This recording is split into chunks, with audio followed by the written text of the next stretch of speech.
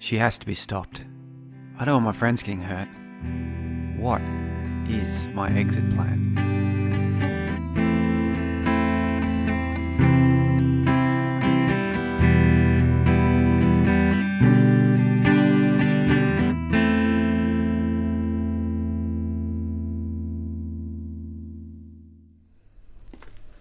And ta-da! It's all fresh and new. It's small, and late nights will be noisy, but on the plus side, there's a bar downstairs. Nice, Joyce, nice. When you say fresh and new, you mean the paint on the walls, right? Because the rest of the furnishings look a lot like they were stolen from the same landfill the public schools use to dump their old desks and chairs.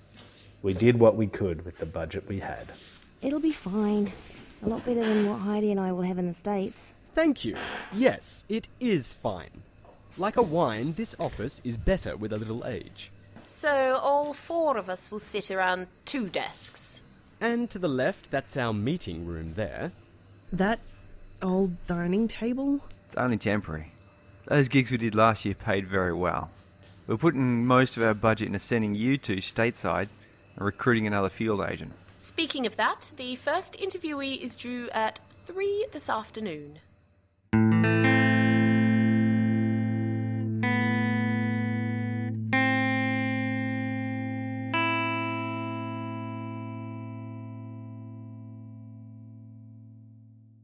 Things are a little crazy straight after Rocket. B is gone. Beatrice Lakefield, born 1843 in Pudding Lane, Billingsgate. An inauspicious start to a long and tragedy-filled life. From where the Great Fire of London started, so started the life of a woman I came to care for deeply. I only wish I could have done more, met her sooner. She stowed away on a ship bound for Australia in 1858 as a crippled and broken teenager. She grew up a lot on that voyage, was ensorcelled by a demon trapped in a red crystal owned by a man who, by all accounts, was kind and generous. Beatrice did many terrible things in her long life, out of fear, anger and hopelessness. But even when she had betrayed me to Shilpa, she did so in the hope that I would be victorious and that I could help her. Maybe I'm projecting my own desire to save people, but at the end, I know she was truly sorry for what she had done. I know this because she's gone. She released Aaron Flight's soul, the Floroborist she bound, and took my Guardial into the red crystal. I don't know if B is in there with her or if, in a final act of courage, she redeemed herself, joined the silver current that leads to the moon.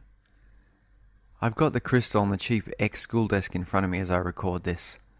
I sometimes think I see it pulse, and I can hear a distant snarl.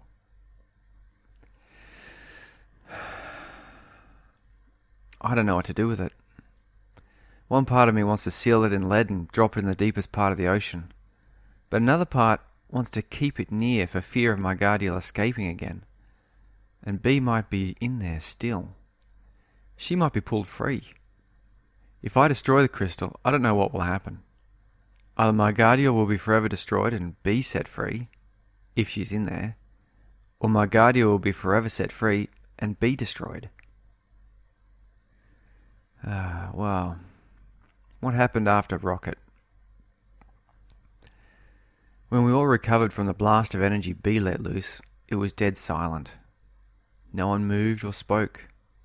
There were 23 strangers, the ex-possessed, picking themselves up off the floor, and 3 dogs, a Jack Russell and 2 golden retrievers. I recognized the cop we tried to exorcise.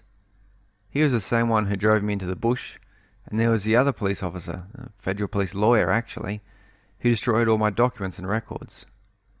This group of 23 were not all of my Guardial.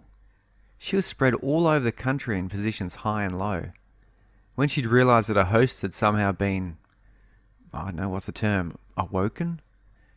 She realised her hosts were working against her. She pulled out of all of them to manifest her powers in one place. I hadn't expected that. My thought was to have many of these gatherings to trap her bit by bit. Large bits, but not all at once in any case. You do not want to see a demon in their true form. Frankly, I'm surprised I took it as well as I did. I suspect it is because I've been exposed to increasingly outlandish things that I've built up a bit of immunity. Or maybe dealing with supernatural shock is easier than other types for some reason. Well, the ex-possessed knew what had happened.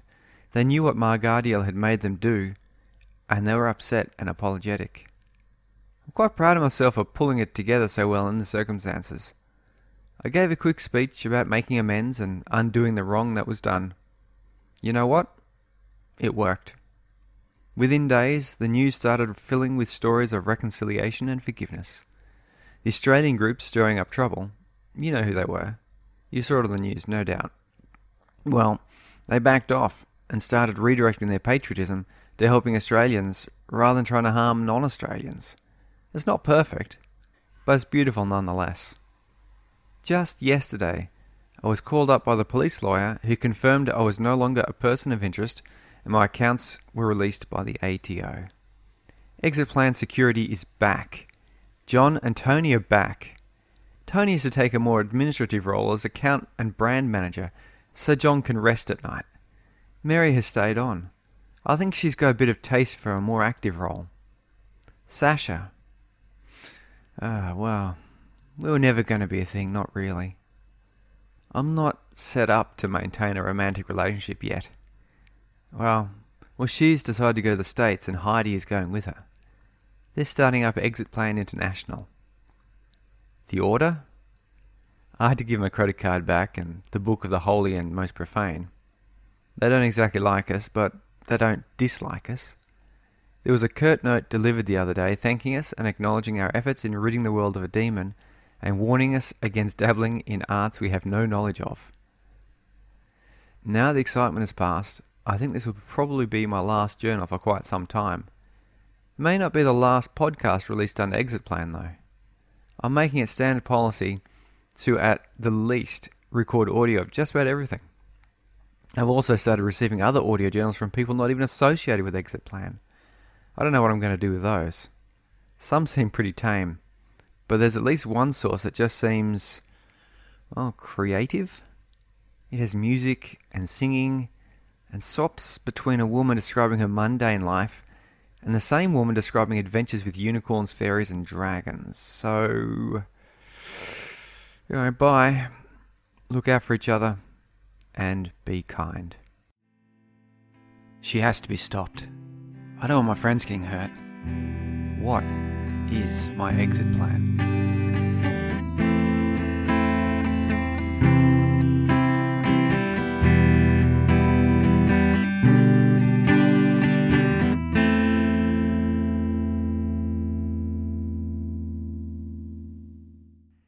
And that concludes the story of Exit Plan so far.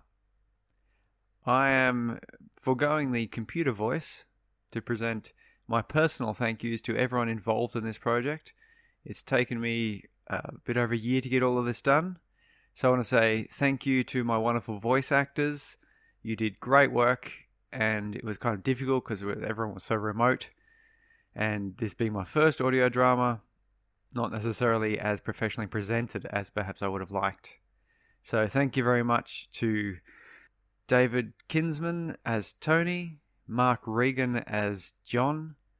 I've got in there Tanya Regan briefly as Venus, Ivy Hughes as Kilp, Natalie Barron as Sasha, Carly Nichols as Mary, Ellen O'Connor as the first season Beatrice, and then Hem Cleveland, also known as the archivist from the White Vault. She did a wonderful job as Beatrice in seasons 2 and 3. Mike Robinson as Margardiel / the possessed police officer. Pip Hughes as the occasional voice of Heidi and Rachel. Thank you very much to Nick Rummery as Heidi right at the end. She came in for the fantastic save after I'd forgotten to get that part cast. You did an excellent job and you helped me out right at the end there. If you haven't heard, I've written novels of this series. I like to think my novel writing is better than my audio drama production. So how about you check them out? They're on Amazon as ebook and as print versions. The series is called Exit Plan by Surrey Hughes. First book is This Is My Exit Plan. Book 2 is I Need an Exit Plan. And book 3, What Is My Exit Plan? Thank you very much. There will be more Exit Plan, but after a considerable delay, as I have to compose and perform a whole lot of music. Thank you and goodbye.